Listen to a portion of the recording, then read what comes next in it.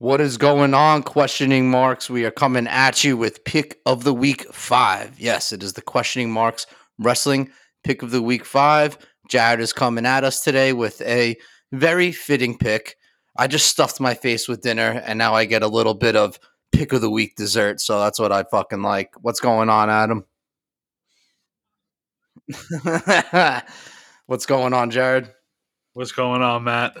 Yes, yes, yes. We are. What?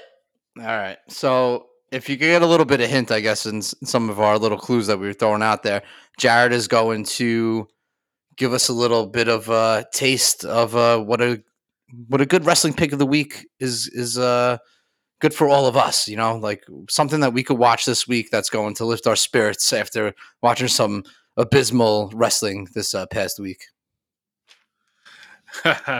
um, it wasn't all terrible. Impact was actually all right last night, but we'll get right into the documentary. So basically, this documentary it's called Meeting Stone Cold, and I actually learned some things about him that I didn't know, and I'm gonna get right into it now.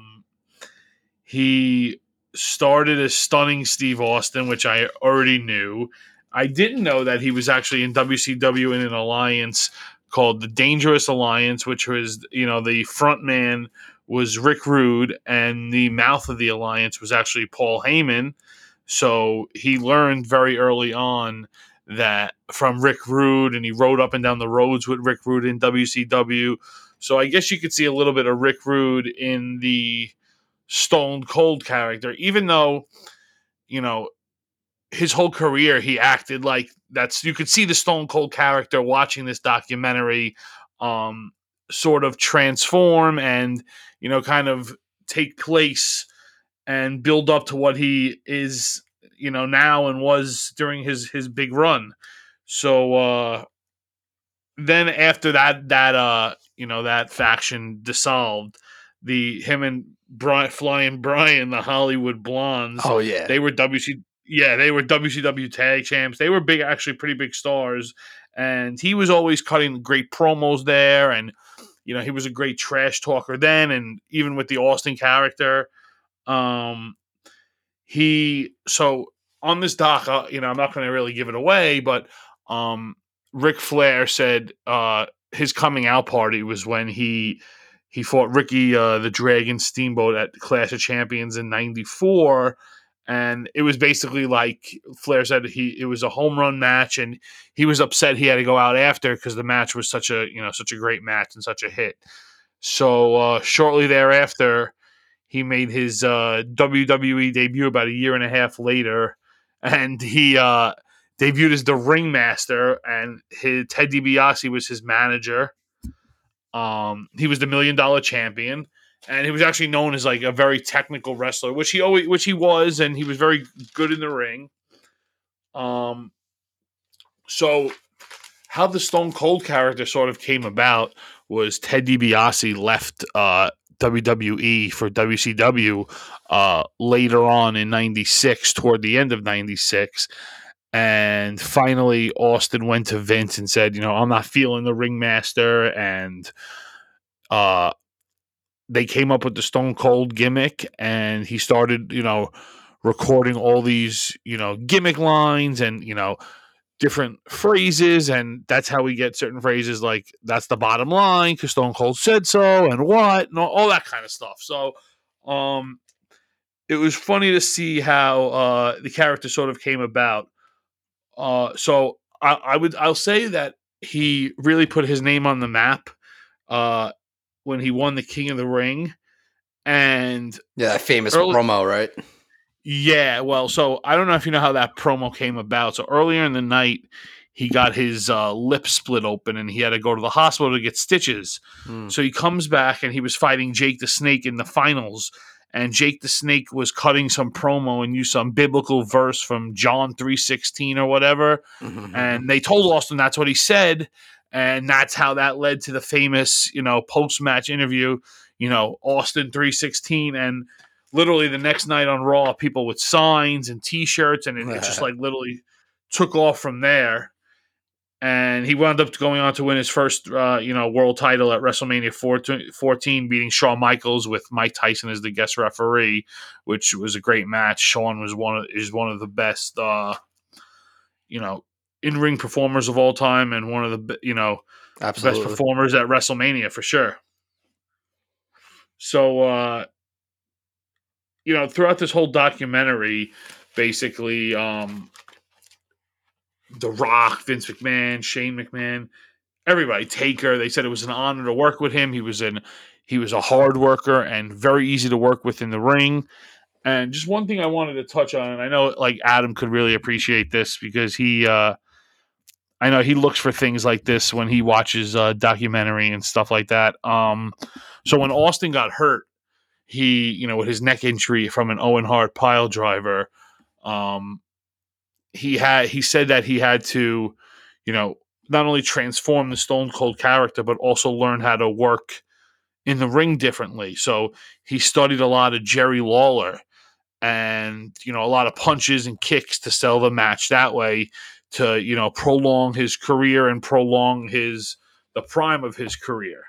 So I thought it was very interesting, and I thought it was awesome of Stone Cold because we know what a great guy he really is. That when Daniel Bryan had a similar neck injury, he told Daniel Bryan, you have to change your style of wrestling, and he was there for Daniel Bryan, every step of the way of the return. So thought that was awesome, and just watching these documentaries, going back to my last pick, Yokozuna, um, I love to hear that these guys are just great guys outside of the ring and outside of wrestling, because a lot of the time you hear that these guys aren't good guys and they are scumbags. So just good. It was it's nice to hear those good things, once in a while in this crazy world. Yeah, I definitely agree, man. It sounds like an awesome, awesome documentary. Just the small snippets of you talking about, Ric Flair, talking about him. I know that personally, Stone Cold thinks of Ric Flair as like the best wrestler that's ever walked the face of the earth. So I'm sure it's pretty surreal when you have someone like Ric Flair commenting about your work, and then that's your idol. So Right. And another thing I just wanted to add in, first off, it's only about 26, 27 minutes long. So it's a quick, easy one, not like a 2 hour ordeal or whatever. And another thing is, I guess because we were so young and kids and we didn't understand like what it was like for these guys to stay in like tip top shape. Let me tell you something. Stone Cold was in phenomenal shape.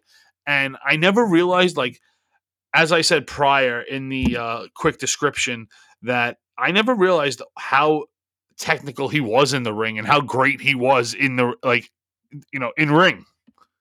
yeah, man. I like growing up. Like I never really experienced, like, I mean, like, I knew who he was in WCW, and I didn't really get to experience the Hollywood Blondes aspect of his career. I did get involved with the ringmaster stuff, but I wasn't really I wasn't a studier of wrestling, like I am now. I was just more like, oh, the gimmicks are great. Like, for example, like I thought Ultimate Warrior was like the best thing ever until like I really became a studier of wrestling and realized that he was actually one of the worst in-ring wrestlers like I've ever seen. So uh, I never really got to appreciate how good of an in-ring wrestler Stone Cold was, just because his promos and gimmick was just so over the top that he had his few moves. He had the you know jumping on the guy and pummeling him with punches. He had a back body drop. He had a few stomping in the corner, used to stomp your life out. It was like a set of 5 or 6 moves that Stone Cold really was able to work with in a match, and that's all he really needed. He had that middle rope, knee elbow drop that he would do, Right. and I feel like A lot of that was because of the post injury. So if you watch yeah. this documentary, Mm. you'll see in WCW and when he won the King of the Ring and before the injury, you'll see how technical and how great he was in the ring. Like literally, like amazing. You'll be so surprised, like I was. Yeah, that's really cool because I never really thought about the injuries having to change his style of wrestling, just because he kind of always Well, like wrestled like that. But right. it's very Well, interesting. he studied a lot of Jerry Lawler just to learn how to do a lot of kicks and punches and get over that way. Like you said, a lot of that was that. So, Yeah. kudos to him and kudos. If you notice, Daniel Bryan wrestles a similar way where he doesn't put his neck, in harm's way too much. So, Yeah. kudos to Stone Cold for just doing that and altering the way he wrestles and helping Daniel Bryan as well. Yeah, it really seems like even on his podcast and the the show that he does on WWE Network, that he really is out there to help guide and help a lot of the talent that's out there right now. And even though he seems like a hard ass, it seems that which he is deep down inside, he's really seems like a helpful guy, and he's going to be a big part of our lives. He's pretty much like the Hulk Hogan between him and The Rock. It's like 1A and 1B of like who the most legendary wrestler is for us in terms of growing And up. absolutely. And I you actually hit it perfectly. He really like changed him and The Rock really changed wrestling. Oh yeah, And you know the way they cut promos were one of a kind, and the actual he had the way he feuded with The Rock was so special, and the feuds he had with Vince McMahon were so special. Like, we'll never get anything like that again. I mean, it was ever. just ever. And I like when he fought Taker going into Highway to Hell with, it was just there were Yeah, billboards of them and they were on buses and stuff like that. It was, it was I larger mean, than life. yeah, and You don't see that shit anymore. You don't like no wrestling has that type of feeling anymore. But not at not at all. And this, like you said, it was legitimately larger than life. And think about like this. This was in the late '90s, early 2000s, where there was no social media, and yeah. just like it's just crazy to think about like what it would have been today. Oh my god, it would have been like absolutely insane. People would have had like tattoos of these guys all over them. Yeah, I mean, think about they legitimately changed wrestling, the two of them, because of their mic work. Yeah, that's it. It's just letting those reins go in terms of being able to start giving the finger and doing all this type of stuff. He was to me like the first heel that was so over that it didn't matter if he was a heel or a face. He was automatically a face no matter what, even if he did the most heelish stuff. And then it came down to him feuding with Vince McMahon was some of the most legendary storylines ever. Yeah, and you Um, know something, I was you'll see this on the documentary. I was at Raw 25 at Barclays, and listen, you do it once, you do it 100 times, but when he stunned Vince and Shane there, after all these years, it was still funny. It was still great. It was still got a great pop from the crowd, and everyone loved it. So to me, shit like that never gets old, and the nostalgia is great. I just like you said, it was larger than life, and yeah. any chance I get to rewatch it or live it again, in person or whatever, I'm all for it. Yeah, man. I was lucky enough to be at WrestleMania 15 in Philadelphia, where it was The Rock for Stone Cold, and it was, That's awesome. that was like a moment that me, my cousins, and everyone, it was just like, this is absolutely wild that we're at this event, and So you know, So in the documentary Rock, he after the match, he leaned over when Austin was like, out cold and not fake out cold, and yeah, he and he basically said thank you for the match. I really needed that, and yeah. he kept saying thank you 1,000 times. So Oh man, what a you know, match that was too. yeah, and just the respect everyone has for him was awesome to see. Yeah, man. Did they discuss exactly how he got his name? Because I heard a story, and if they didn't discuss it, then I will say it. But if they Yeah, did his discuss, so he said it. He said his yeah, wife yeah. said, "Stop being, stone cold," and he goes, "That's it. That's the Yeah, name." yeah, yeah. It's definitely a cool story. Yeah, but it's funny. So, uh, there was at one point where he was wrestling Savio Vega, and he Vince is like the ringmaster is stone cold. So like he alluded to it also sort of before they Yeah, actually went wow. with that. Oh, that's definitely interesting, man. It's Also, wow. quick side note: when he was doing work with Savio Vega early on in his career as the ringmaster, um, they at an In Your House they had a strap match, and Hmm. the arena lights went out because of the weather. So they did that match in the dark, the strap match, and then had to refilm it 2 days later. And they had all these like bruises and like welts on their back from, doing two strap matches in like 3 days. Jesus Christ. Yeah, so it was kind of crazy. Those guys put in the work, man. That's why they're Yeah, they definitely legends. did. They definitely did. Well, that was definitely That an awesome review, Jared. I think Adam had to leave, or else I'm sure he would have some more insight as to and some witty questions.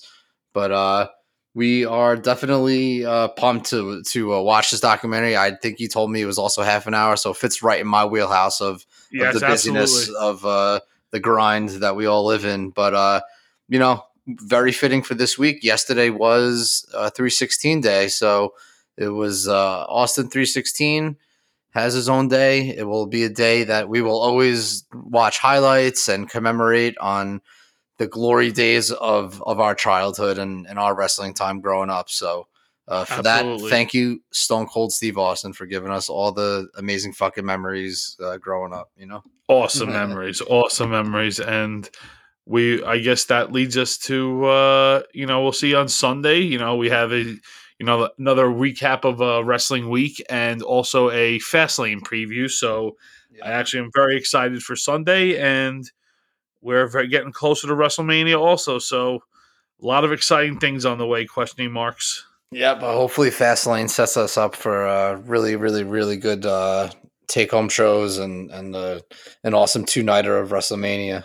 So Awesome. Yeah, I have a lot to talk about at Fastlane. all right, So can't wait for Sunday, and awesome. hopefully Adam could join us for the entire time. So Yeah. It was nice that he was able to talk about the pasta dish I made for dinner and then leave. So it was the compliment was well noted. So thank you, Adam. yes, thank you, Adam. Hopefully you can show up eventually. We have our Twitter handle, guys. Remember, it is the questionin 11, the QUESTIONIN 11. We are posting, questions. We are retweeting news that we find interesting. We post our shows up there. Sometimes we let you guys know when new shows drop. So definitely follow us on there. We have our Gmail set up, the questioning marks at gmail.com. So you can hit us up on there, interact with us. We would like to, start getting some questions from listeners, even possibly having some people on in the future if your questions are not dumb as shit. So, um, we will definitely see you guys soon. Question marks. We have a lot of marking out to do in like an hour and a half. We have AEW on tonight, so gonna hopefully do that and not Hopefully fall Adam asleep. can make it. Yeah, we'll see about that. So, uh, once again, we are the question marks for Peace out. Adam. Later, motherfuckers.